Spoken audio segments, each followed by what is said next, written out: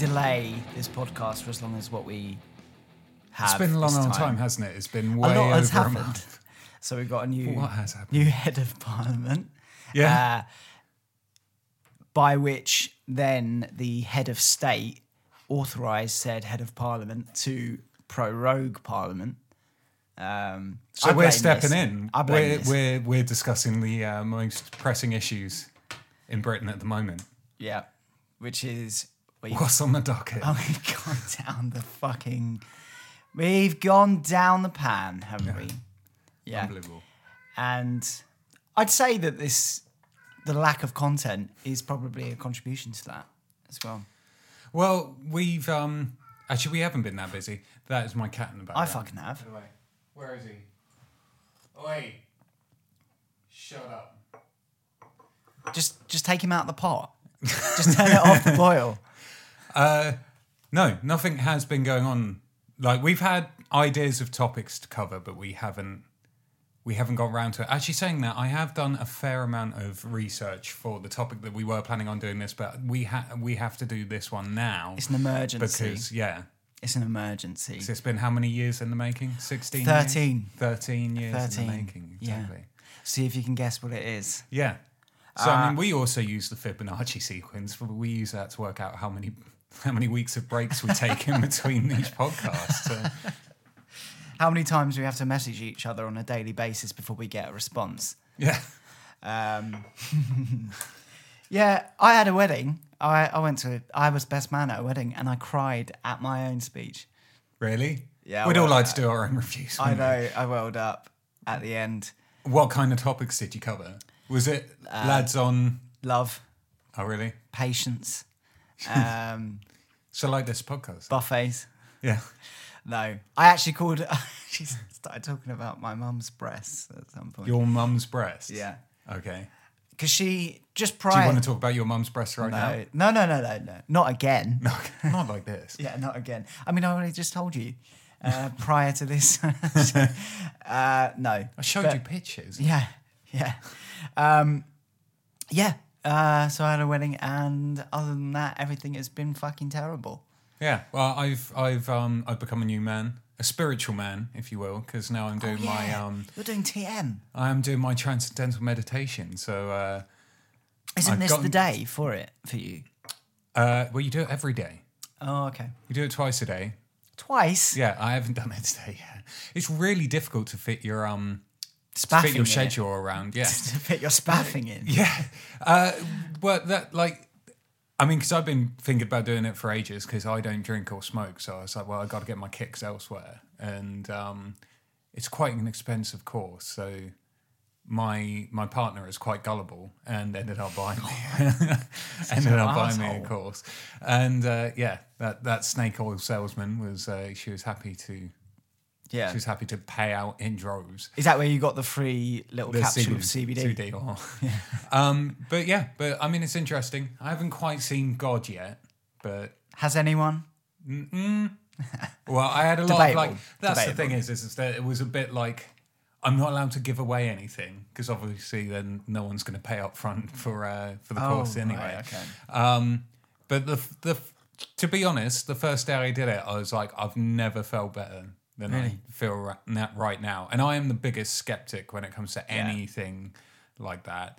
And it was fine for the first couple of days, and then on the last day is when they get you with all the spiritual stuff. The Scientology. It was proper.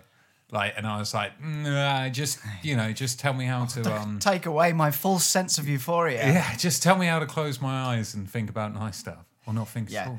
Did they instruct you to consume the CBD prior? There was no CBD oil. That was my own undoing when I walked into a Holland Barrett looking for that vegan protein and then went, CBD oil. Yeah, discount. It's on the penny sale. Okay, let's talk about. I mean, too much has happened. Welcome back, yeah. everyone, to the X and Ferris podcast, the podcast all about heavy metal. My name is Matthew. I'll be your host, and with me, as always, is my co-host Tom Watson. Yeah, we managed to get back together. We're getting the band back together. It's a shit business. Reluctantly. Yeah. Still questioning exactly why we're doing this.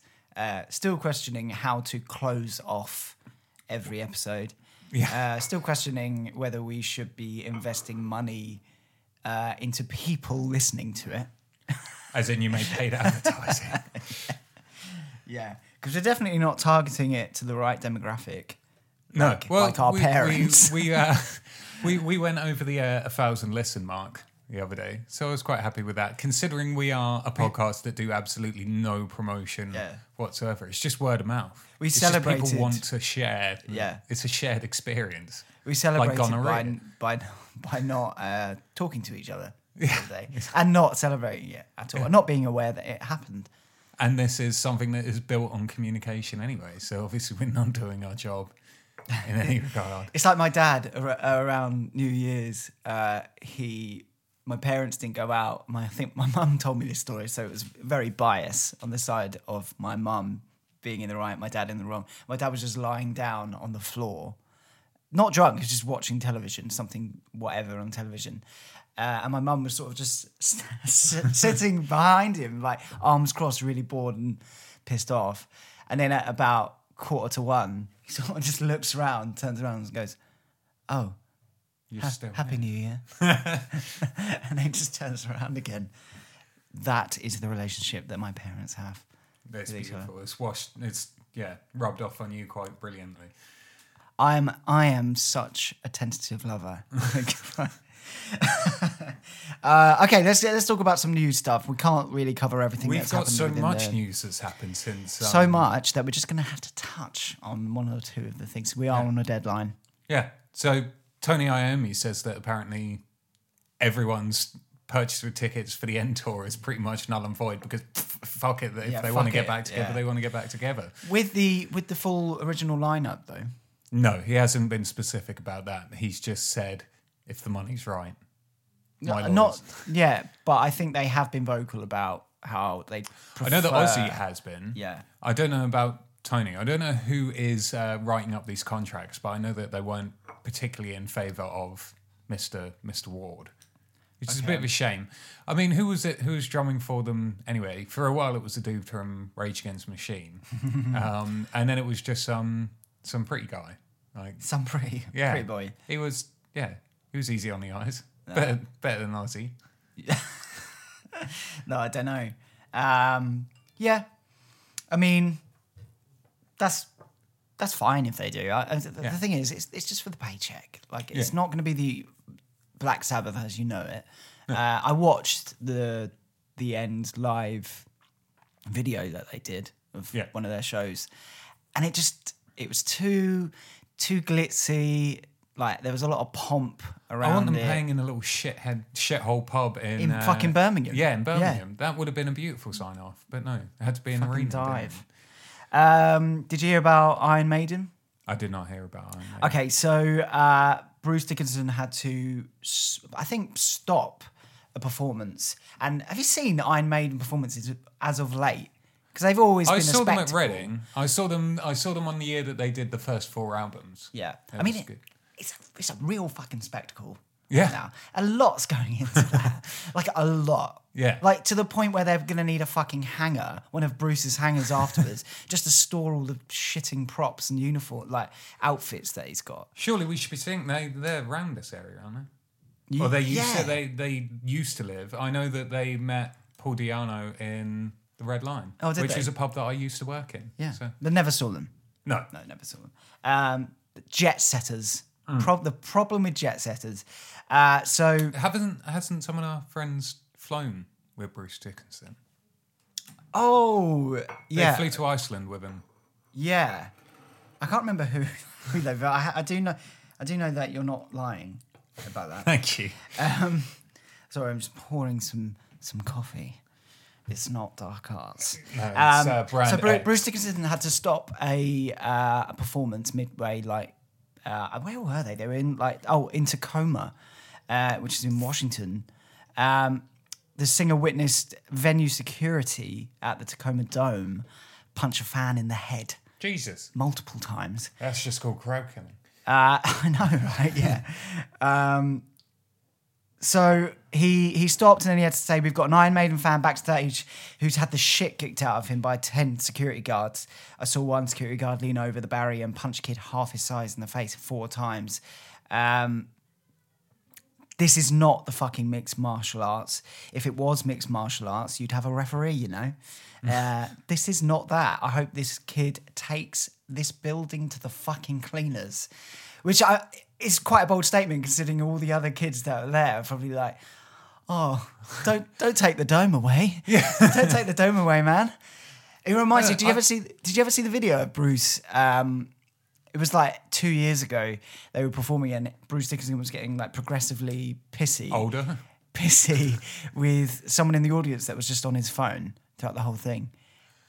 There's been a spate of people getting pissed off with people on their phones. What was I the totally other one? Get it. Yeah, absolutely. I took a sly video the other day because I went to go see a band called Limp Wrist. And I was like, I do just want to take a really quick one, but I was incredibly aware of people looking at me taking a video on my iphone. I can't do it. I have no problem with people like taking like a 30-second kind of clip, but when it's the entire show, it is with their fucking shoulder cam. Yeah, and if you're going to do it from the side. Don't stand directly in the middle. It's a nightmare. Or if you're going to do it in the middle, do it from the back. But it's show etiquette, which we talk about a lot. Like, just don't fucking do it. And all you tall motherfuckers, get to the back. Fucking hell. I remember I was trying to think about it the other day. Like, back in the day when you used to be able to smoke in venues and people used to run into the pit with, like, lit cigarettes. Oh, God. And it was the most terrifying thing on the planet. Who did I go see? Oh, Dillinger Escape Plan at the Forum, which actually was the day that Dimebag got shot in the face. Oh, I remember that distinctively. I think it was, who was it? It was Poison the Well, Ethel Duaf, and Dillinger Escape Plan. And it was still the point at which you could still smoke inside. And it was, you could just see these, like, they're almost like those firefly bug things just like whipping around. Like everyone was windmilling. I don't know how they managed to keep them alive, to be honest. But yeah. Or why they would... that was what was running through my 14-year-old head at that time. The stinkiness of people. Like the stinkiness of yourself coming home as well. But that would have been during the time that we would have been smokers as well.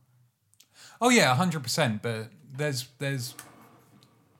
etiquette, as you said. Yeah. Like there's not being an arsehole at the show and just don't smoke inside. Also, it's fucking horrible. When everyone was complaining about like smoking ban in inverted commas, I prefer smoking outside. Like I don't smoke now, but if I was to smoke, because it's my excuse to get out of awkward conversation as well. So and they said it was going to be the death of hospitality and pubs. No, that's bollocks. Which was literally like the worst assumption that they could have made.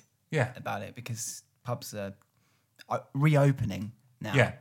They have the cricketers in Ipswich is going from strength to strength. So. Shout out to Brad Wells. He's never going to hear this. Nice. Neither are we. No. There's a lot of new stuff. Do you want to touch on any more? Did you know that Slayer have a film coming out? Yeah. They're doing like a short film? This farewell, a bit like Black Sabbath, it's pretty extended. Well, another bit of news is apparently Gene Simmons has cancelled a upcoming show for the Kiss tour, which I didn't realise it's their farewell tour. They've already done a farewell tour before in like 2000, but they're now doing another one, which began at the start of last year, I think, and doesn't finish until the end of next year, which is insane. I think Slayer were very similar. Yeah, I know. They've done all their touring in the UK now, I think. But they've got new music. Yeah, out for the film, right? Yeah. So, they've got a couple of names behind this. It's not, some kind of tawdry affair. They got like Danny Trujillo, but he'll do anything. Right? Yeah. Fucking get Fred Durst in. Yeah. Well, yeah. But who else is in it? Like people from Band of Brothers, Orange Is the New Black, The Devil's Reject. I'd use that as a indication of quality. What, Devil's Reject? Yeah. That's all right, though. No. Oh, actually, I I only think watched we it should once. do a filmography of Rob Zombie at some point. Oh God, he's got a new album coming out next year. Does anyone care? But a lot of people seem to be talking about it. I don't know. But yeah, so apparently the narrative follows a main character called Wyatt, a former neo-Nazi associated with a gang known as the Hand Brotherhood, whose signature mark was a bloody handprint left at a murder that had taken place. Prior to the first music video, Wyatt had left the gang after he fell in love with Gina. The two had gone into hiding to escape his grisly past and start a family, but the Hand Brotherhood aren't going to let that go. So are they on the side of the neo-Nazis or the? No, I think that's a major. That is almost like mirroring the plot of this new movie that's come out called Skin. Yeah, which is about a neo-Nazi that leaves his brotherhood because he finds a girl. Yeah, and he wants to settle down. Who is that in the title role? Billy Elliot. Yeah, that's what I was trying to remember actually. Yeah, I mean, but this isn't the first time that Slayer have or at least had their music used in a film. As I found out last night because I rewatched Gremlins: The New Batch. Oh, and they use Angel of Death in it. It's a great fucking film. Have you seen it recently? Not recently. Of course, I've seen it. Yeah. Yeah. That talking one. He's great. Just Brains. He's fucking brilliant. And very quickly, I just want to mention something that happened last month about our good fan. He's definitely not a fan. A good friend in Behemoth. Nurgle. Oh, what's he up to now? Apart from hot yoga. He got kicked out of a YMCA for wearing a Dark Throne cut off and not believing in Jesus. Okay. Yeah, and then I think from the video that he posted, he then got into the Uber that drove him there, and he already befriended the Christian Uber driver and was just like, "You're not going to believe it, I'm back. Guess what happened?" And he's like, "What?" And he's like, "I just got kicked out because I believe in Odin." And he was the Christian. He got kicked out of that. He had to barrel roll as they were moving. Yeah, and then he was like, "Are you Christian?" To the driver, and he was like, "Yeah." He was like, "Okay, well, I'm not, but I got kicked out." And he was like, "I can't believe that." Did he take an extended Instagram video with this person? Yeah, he fucking loves it, doesn't he? He's all over the social media. Social butterfly, isn't he? Isn't he? Yeah. It's because he's so attractive. He is, and he's gotten a lot better recently. Like, if anything, that form of cancer that he had. Yeah. But what that goes to show is just don't fuck with a man's workout routine. You're going to be... I am, yeah. Don't talk to him. If he's in between a fucking leg curl, just leave him be, and then talk to him about your weird cultish mentality after he's done seeking that pump. Okay, let's move into the main topic, shall we? Yes. It seems to be the topic that is just like everyone creeping time. Yeah, everyone's involved in this. Taylor Swift fans are involved in it. Oh, don't even go there. I cannot wait to see what you've brought to me today for this podcast, because I am currently sitting here with absolutely no notes whatsoever. Don't worry about it. There's a lot of jump off points. Yeah, so and we know Tool. We all know reacting Tool. to your nuggets of truth. Going, really? Oh my god! No way. Yes way. Sauvignon Blanc. And actually, I was a bit worried because Fear Inoculum has been out for a couple of weeks now, and I thought it was already going stale.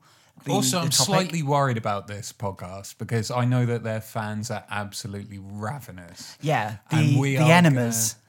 Is that what they call them? No, that's what I call them. The enemas versus the Swifties. Yeah, they've probably been going at it on Twitter this week. So they've really been beefing. Okay, so this week is where it's been drawn back into the headline news again. Yeah. So I feel it's kind of died down slightly. It has. Like the fever pitch has died down, and now it's time to reflect. Yeah, 100%, which is where we come in. Yeah. So this week, wow. Oh, she's outside. Oh my god. It's a boy. Did you just misgender my cat? it's out there, they want to go Z. outside. So this week, progressive psych funk alt metal Sex Pests Tool debuted at the #1 album spot on Billboard 200 with Fear Inoculum, which was their first in 13 years. 10,000 Days being their last full length. The band moved an impressive, very impressive, 270,000 in first week units. Is that digital and physical? That's straight sales. Okay.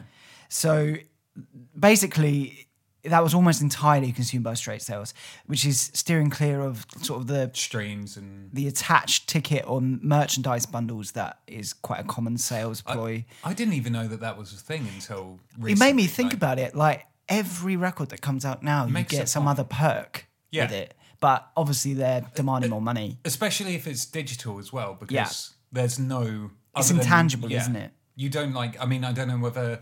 Because obviously when you put things up on Spotify... I mean, I've got records up on Spotify, but it's always done by the label. So I don't know whether they have to pay like a certain amount of money per record that they release. But then they get it back anyway in the form of royalties, which I've never seen. But yeah.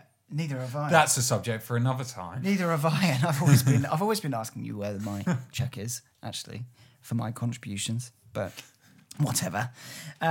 So the lofty sales towered over releases from chart mainstays such as Lana Del Rey, with her latest Norman fucking Rockwell is the name of her new record. Is it actually? Yeah, and Taylor Swift's Lover. Which was left wheezing in second place with an admittedly pathetic 178,000 unit sales. Oh. Credit where credit's due, yeah. Are you into yeah. Are you sort of, do you like dip your toe into the pool of Taylor Swift's back catalogue?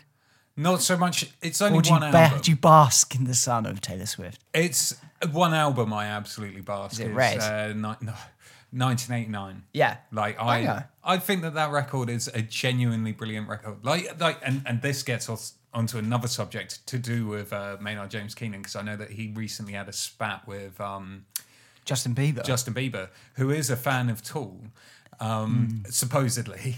Yeah. But both Taylor Swift and Justin Bieber, they are actually really talented musicians. It's not like they're just put out there because they can hold a tune and they are a product, but attractive. there is some sort of like impetus behind it. I think she was writing for like Sony Music for like other musicians at like the age of 14 or some crazy shit. Can't act or dance, but she can fucking write a song. No, she can dress up like a cat though, can't she? Yeah. Or rather just get like digitally pasted over a cat. It's fucking weird, isn't it? I do enjoy that. Is so weird. I do enjoy when Hollywood falls flat on its fucking face, especially when it thinks that it's doing something incredibly profound. But at the expense of the consumer, though, because like I don't want to fucking see James Corden dressed as some kind of. I don't want to see James Corden. I don't want to see James Corden anyway. It's ridiculous. Anyway, it did incite, as you mentioned, Matt. A bit of a online spat. Yeah, the Swifties were pissed. Yeah. They were super pissed. It was. They are. I wish someone would defend us in the same way that people defended. I know.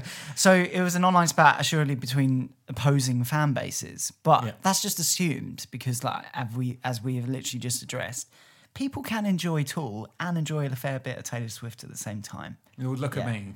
Exactly. All of whom are sort of retreading the haggard argument about rock versus the industry, rock versus pop, rock in the mainstream, metal versus the cultural zeitgeist. And the funny thing is, the irony being is that Tool actively parody all of those arguments. Yeah. And they always have throughout their career. Well, they are kind of known as this band that are very profound, almost to the point of...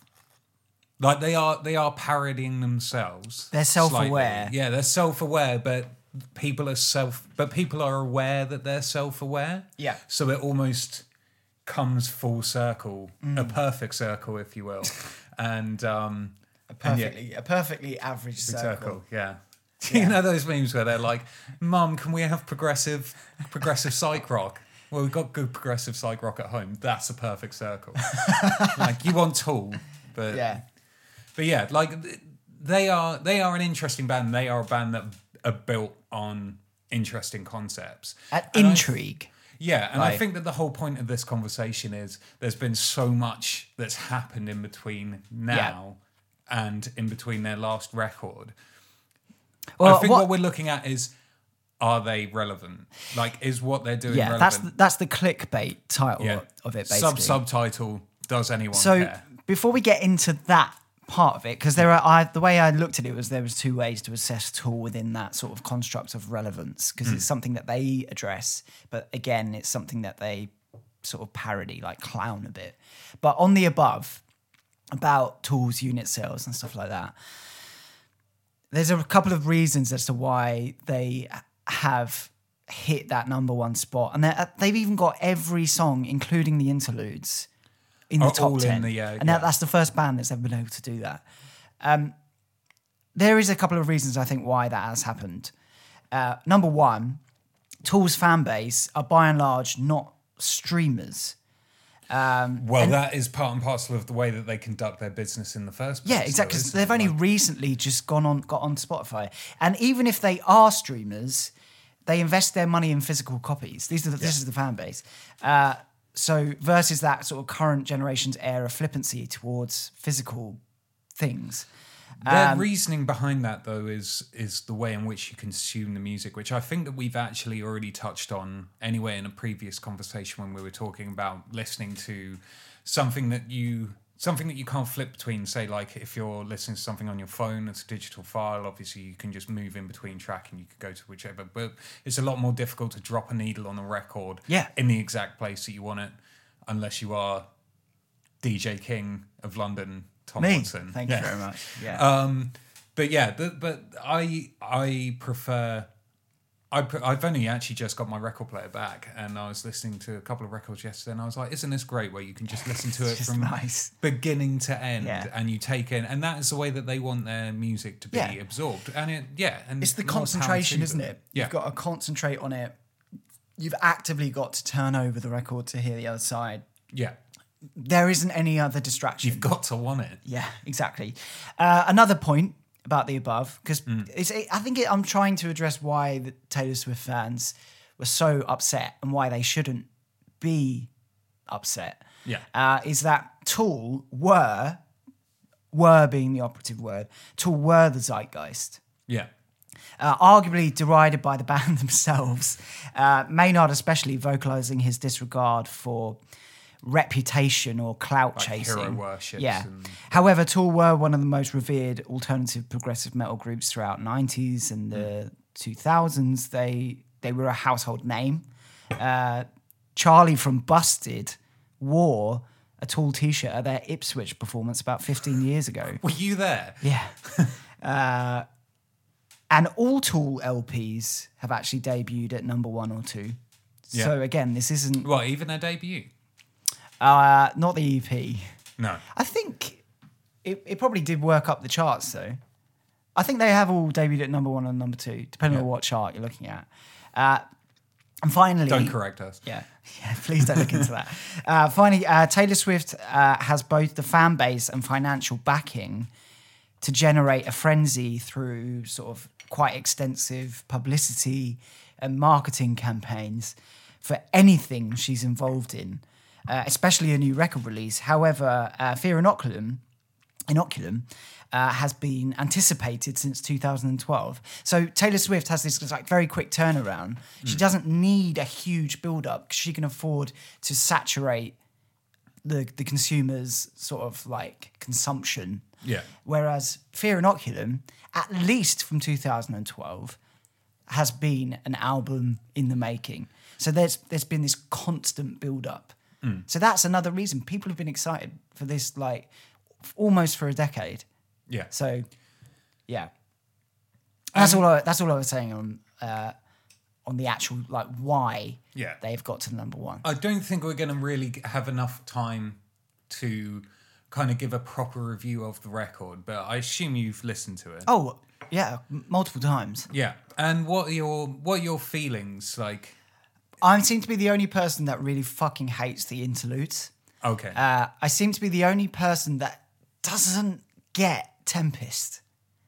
Yeah, because that's the one that everyone's kind of pointing to as the standout going track. Absolutely nuts about Tempest, and I don't get it. My- The fact that he once again goes, "Oh fuck, here we go again." I just can't get over that. My first initial reaction to listening through the record is that it's quite a restrained album.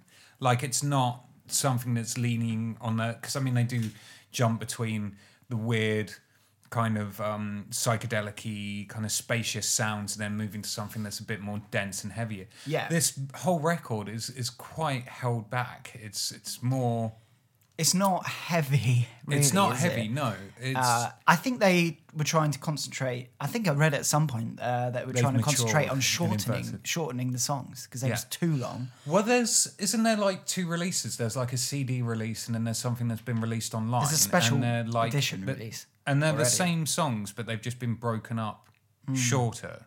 Because I know that Tempest is like 15 minutes long Yeah. or something, but then on some releases you'll find that broken up into a number of tracks, and they're like 2 minutes and something. Yeah, But I yeah. think for me personally, there's more songs on that record that I don't like. The whole payoff of it for the majority of songs doesn't quite hit it for me. Yeah. However, when there's parts that are good, Yeah. they're fucking amazing. Yeah. And I do quite like Maynard's voice in it. Like, some people are saying slightly that it's more too raspy, clean. isn't it? I was saying the opposite. Oh, really? I was Yeah, saying as opposed to 10,000 Days. Yeah. No. I don't know. If you listen It's to something softer. like Vicarious and then Tempest, like, I'd say even the parts where you would expect it to be cleaner, the cleaner vocals are slightly more raspier than. I don't know. I didn't get that. Anyway, I think there's two ways to assess Tool within the 13 years that they've been inactive or Yeah. like working on this record. There's the real time evolution of Tool as like a collective, but also as individuals. Sort of metal as a whole you could look at, and how it's developed over the past few decades, two of which Tool were instrumental in defining. Yeah. But also the reality would involve looking at each band member's public contribution to like music or otherwise, like beyond Tool, which basically ties into their legacies. But the other way that you could look at this is also the more like conceptual significance of Tool and the art that they make. Like, it's through like content and symbolism and stuff like that. So this is more intangible. Like, it's a subjective stance on the band's cultural footing through music and lyricism in reference to Fear Inoculum. So they're the two things. You can either look at them like, what have they done as people? Or you could look at it like, why is it relevant? Why is Fear Inoculum relevant? What are they trying to say? Does it have any relevance to 2019 and beyond or whatever? So on the first one, like the reality, let's start with Maynard. So he's a respected vintner, somehow. Yeah. Have you watched the documentary? I've not, no. I've watched his Joe Rogan. Oh, God. Like, Which yeah. one? I mean, two bald motherfuckers trying to outsmart each other is not something that I want to listen to. It's fucking intolerable. Yeah. I really can't stand and then it. we can Yeah, literally, we would literally be that. We have mentioned in the past that Joe Rogan is our number one competitor. He is. We are slowly creeping up in numbers. We've hit that 1,000 mark. He should be watching his fucking bag. But like, it's very easy for us to crap on Maynard because it's easy. Like, he's the clown that we can sort of joke about.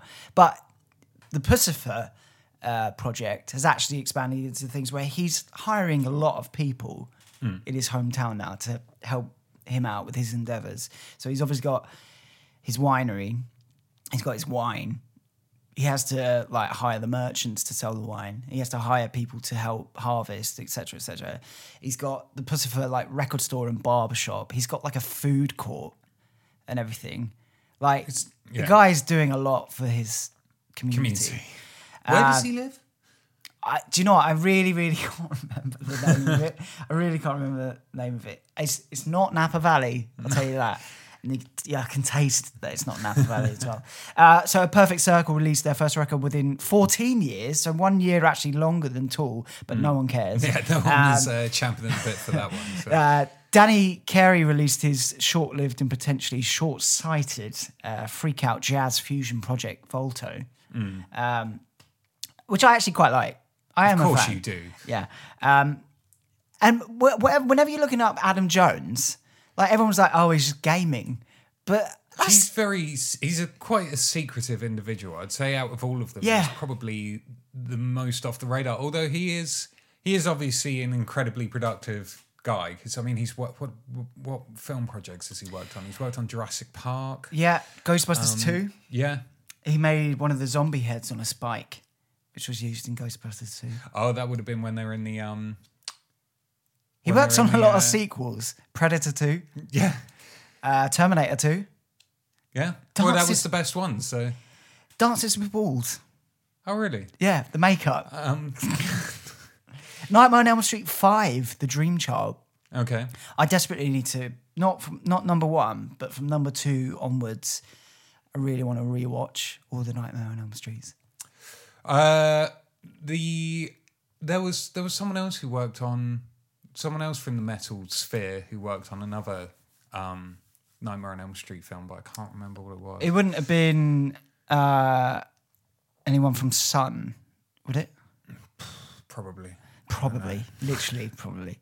But sort of going back to Maynard for a second, or not sort of, definitely going back to Maynard for a second. Arguments have also been made that Maynard, a.k.a.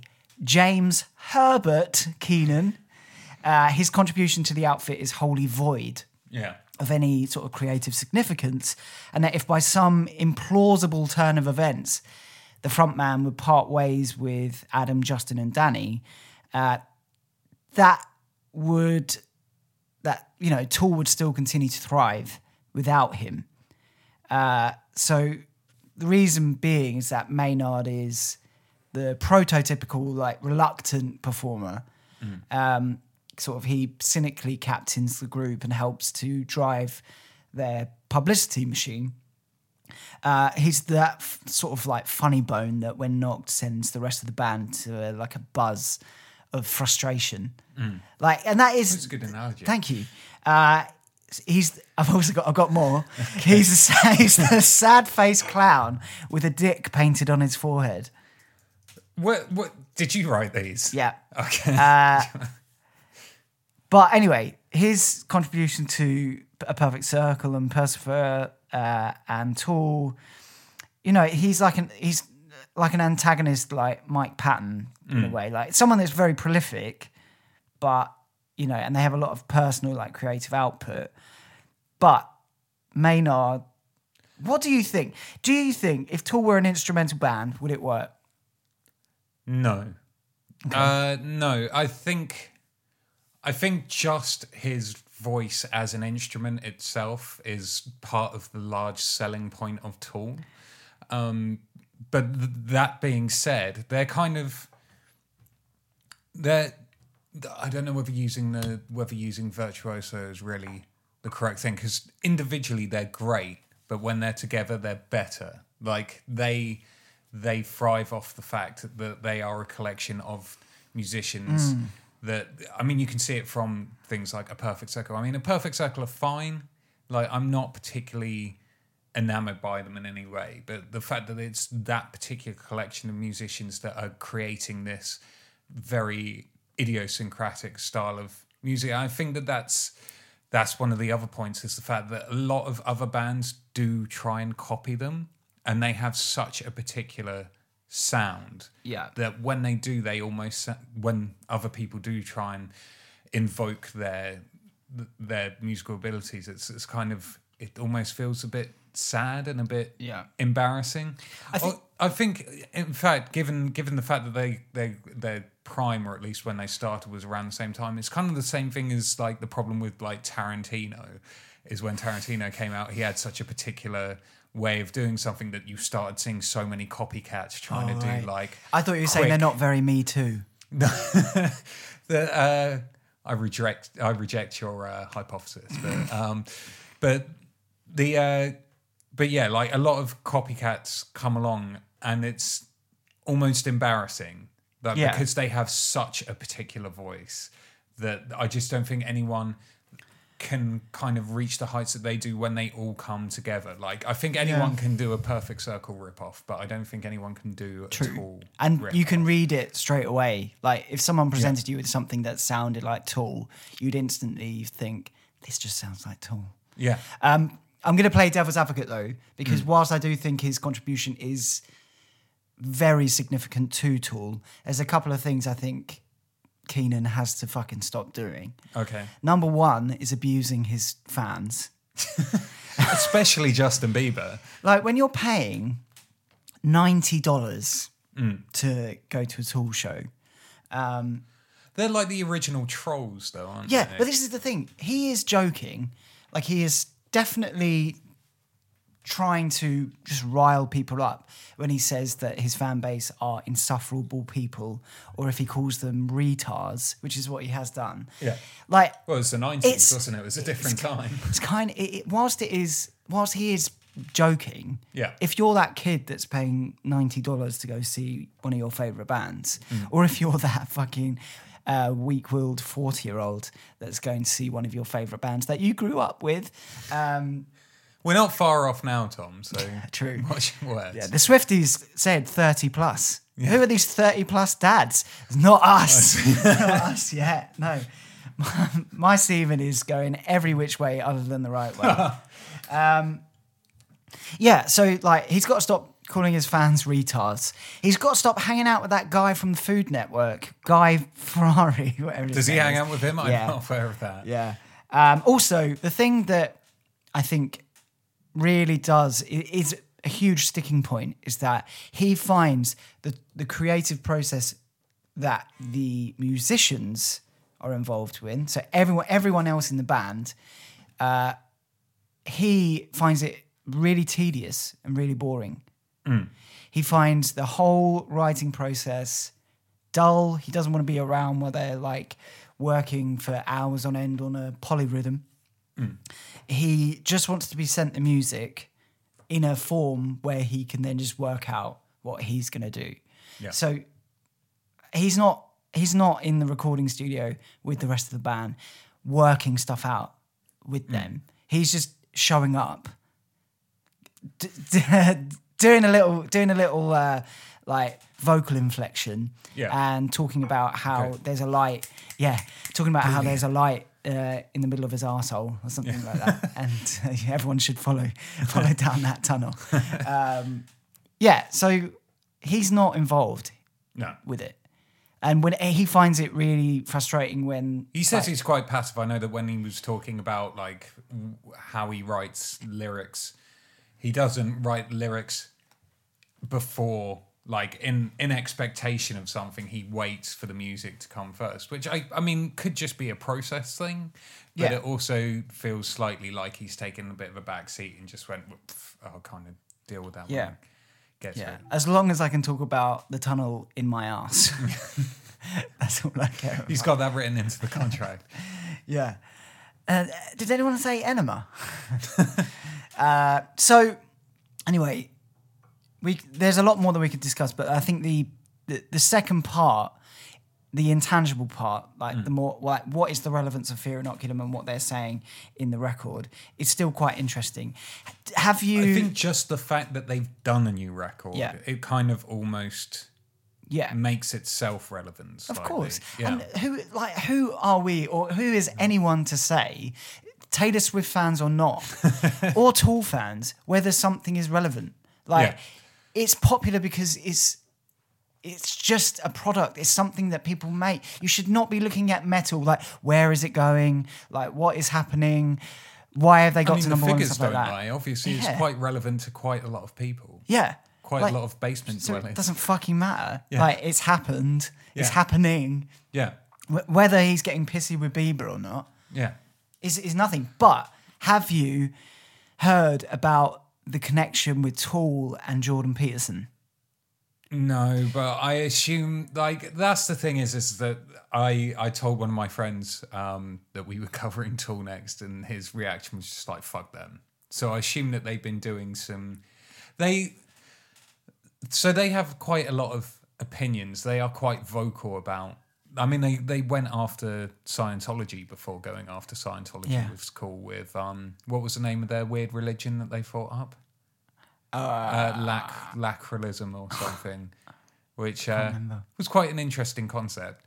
But yeah, I can imagine that they have some kind of connection to those quote unquote progressive alt-right figures who think that they're doing something like incredible, like the tell me what. Well, okay, so the thing is about Tool throughout all of their career is that it's like Maynard, especially being like the voice box of the band, it's that like they're very apolitical. Like they'll say at one point they could sound like a Trotskyist, and at another point they'll sound like fucking Donald Trump. Yeah.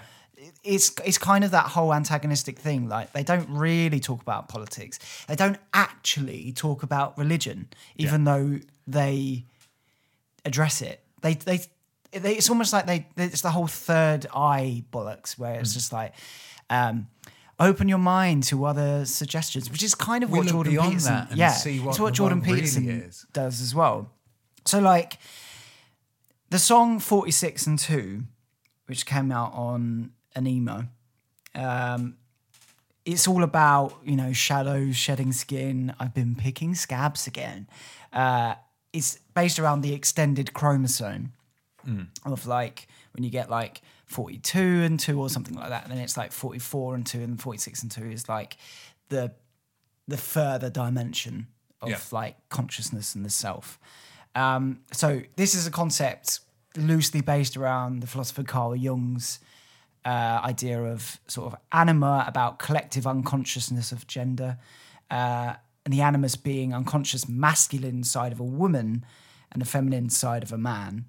But it's both aspects are completely unconscious to the human, the self in itself. And then there's the unconscious aspect of one's personality.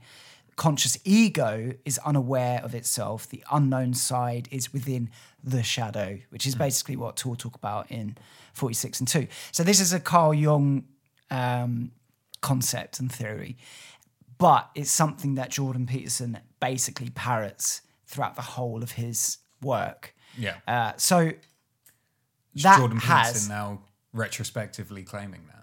Like, I don't think he's claiming it. He talks about Jung a lot.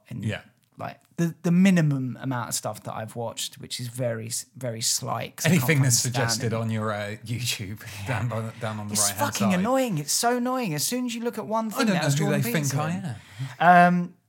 But then it got me thinking, like Jordan Peterson's like a public antagonist of today. Yeah. So there is that sort of underpinning there throughout Tool's career, and what might make them more culturally or like philosophically relevant today. But then you start thinking about everything about Tool and about the politics of today, even though they're an apolitical band. Like people like Alan Jones, like mass hysteria, sort of apolitical crises universally everywhere. Like it's nihilism versus populism. Like populism is on such a huge fucking uptake at the moment. Versus like hard right propaganda and even leftist propaganda. Like Tool never talk directly about any of this stuff, but indirectly they're sort of addressing all of it at once. And I think that's what Fear Inoculum kind of does. Like it talks about relevance, it talks about aging, it talks about very much what talk about a lot, which is like the third eye and expanding the mind and thinking all that sort of crud. I think pneuma itself is like a reference to inhalation and exhalation of the spirit, and it wants to explore human synergy, which is something that Maynard talks about a lot, how humans have lost their connection.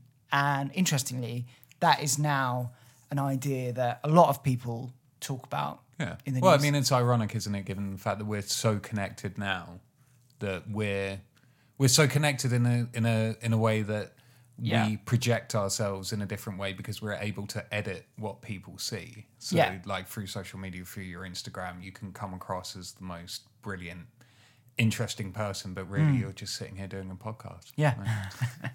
And then in Invincible, it's very self-aware song where he's like a warrior struggling to remain relevant, which is something that Maynard again totally dismisses. So he's addressing it, but if anyone speaks to Maynard, it's just a very insecure album, isn't it?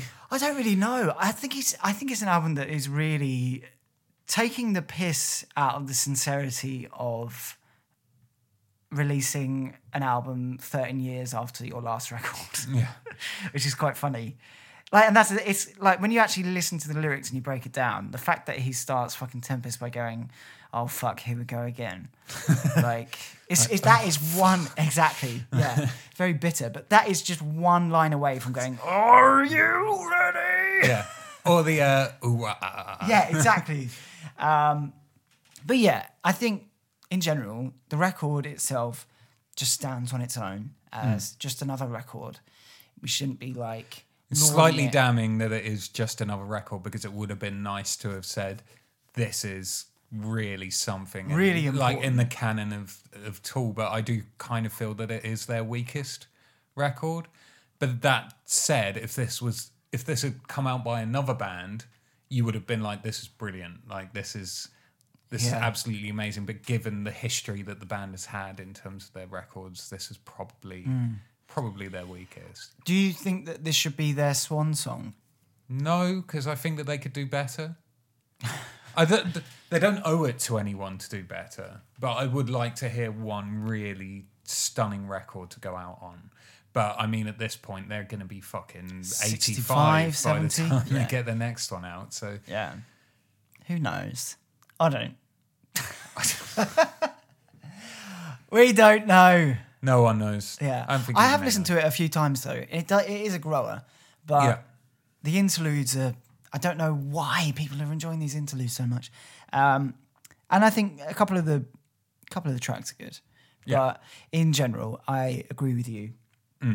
I didn't want to agree with you because by agreeing with you, I vicariously now agreeing with Anthony Fantano of the new he job. wasn't a fan, was he? No. He I did watch his review, and I did see the like to dislike ratio was swinging in the favour of the latter. But well, it's Swifties versus. I wonder what he gave Red. Yeah. Yeah. I know you love Fantano, but No, it's a bit like.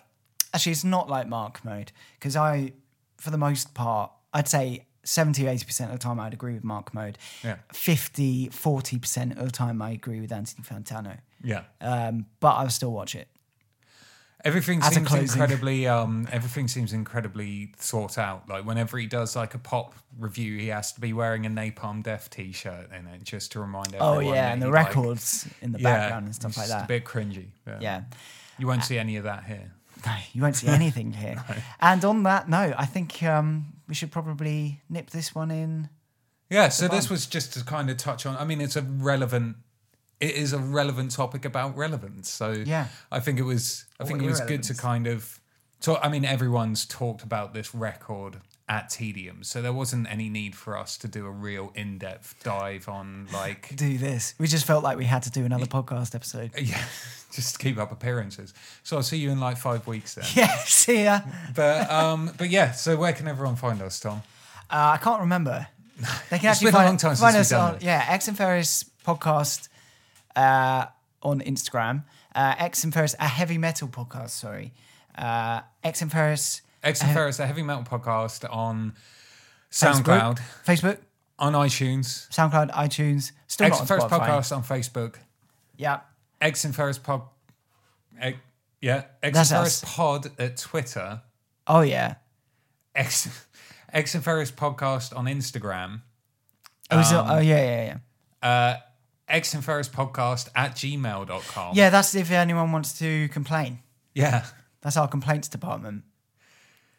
We've got a out of office. Just constantly. It's mainly me complaining. And I think that's everything. I think that's We're it. not on Spotify yet. I've finally got a Spotify account. Nice. It's good. The algorithm Is that shit on. Is that because you're just in line with Tool?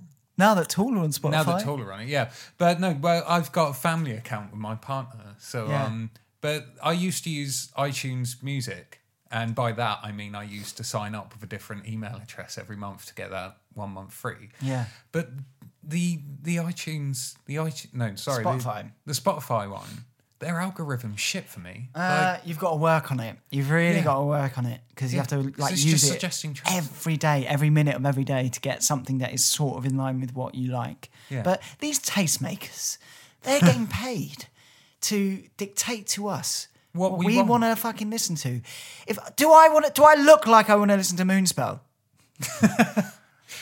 But yeah, so we'll eventually be on there at some point. Yeah. We've got to figure that out first. Very quickly, before I go, if anyone hasn't listened to Crypt Sermon's new record yet, you got to listen to it. Yeah, we will do a choice cuts at some point, and we'll bring you up to speed on everything such as I don't know, brutality will prevail.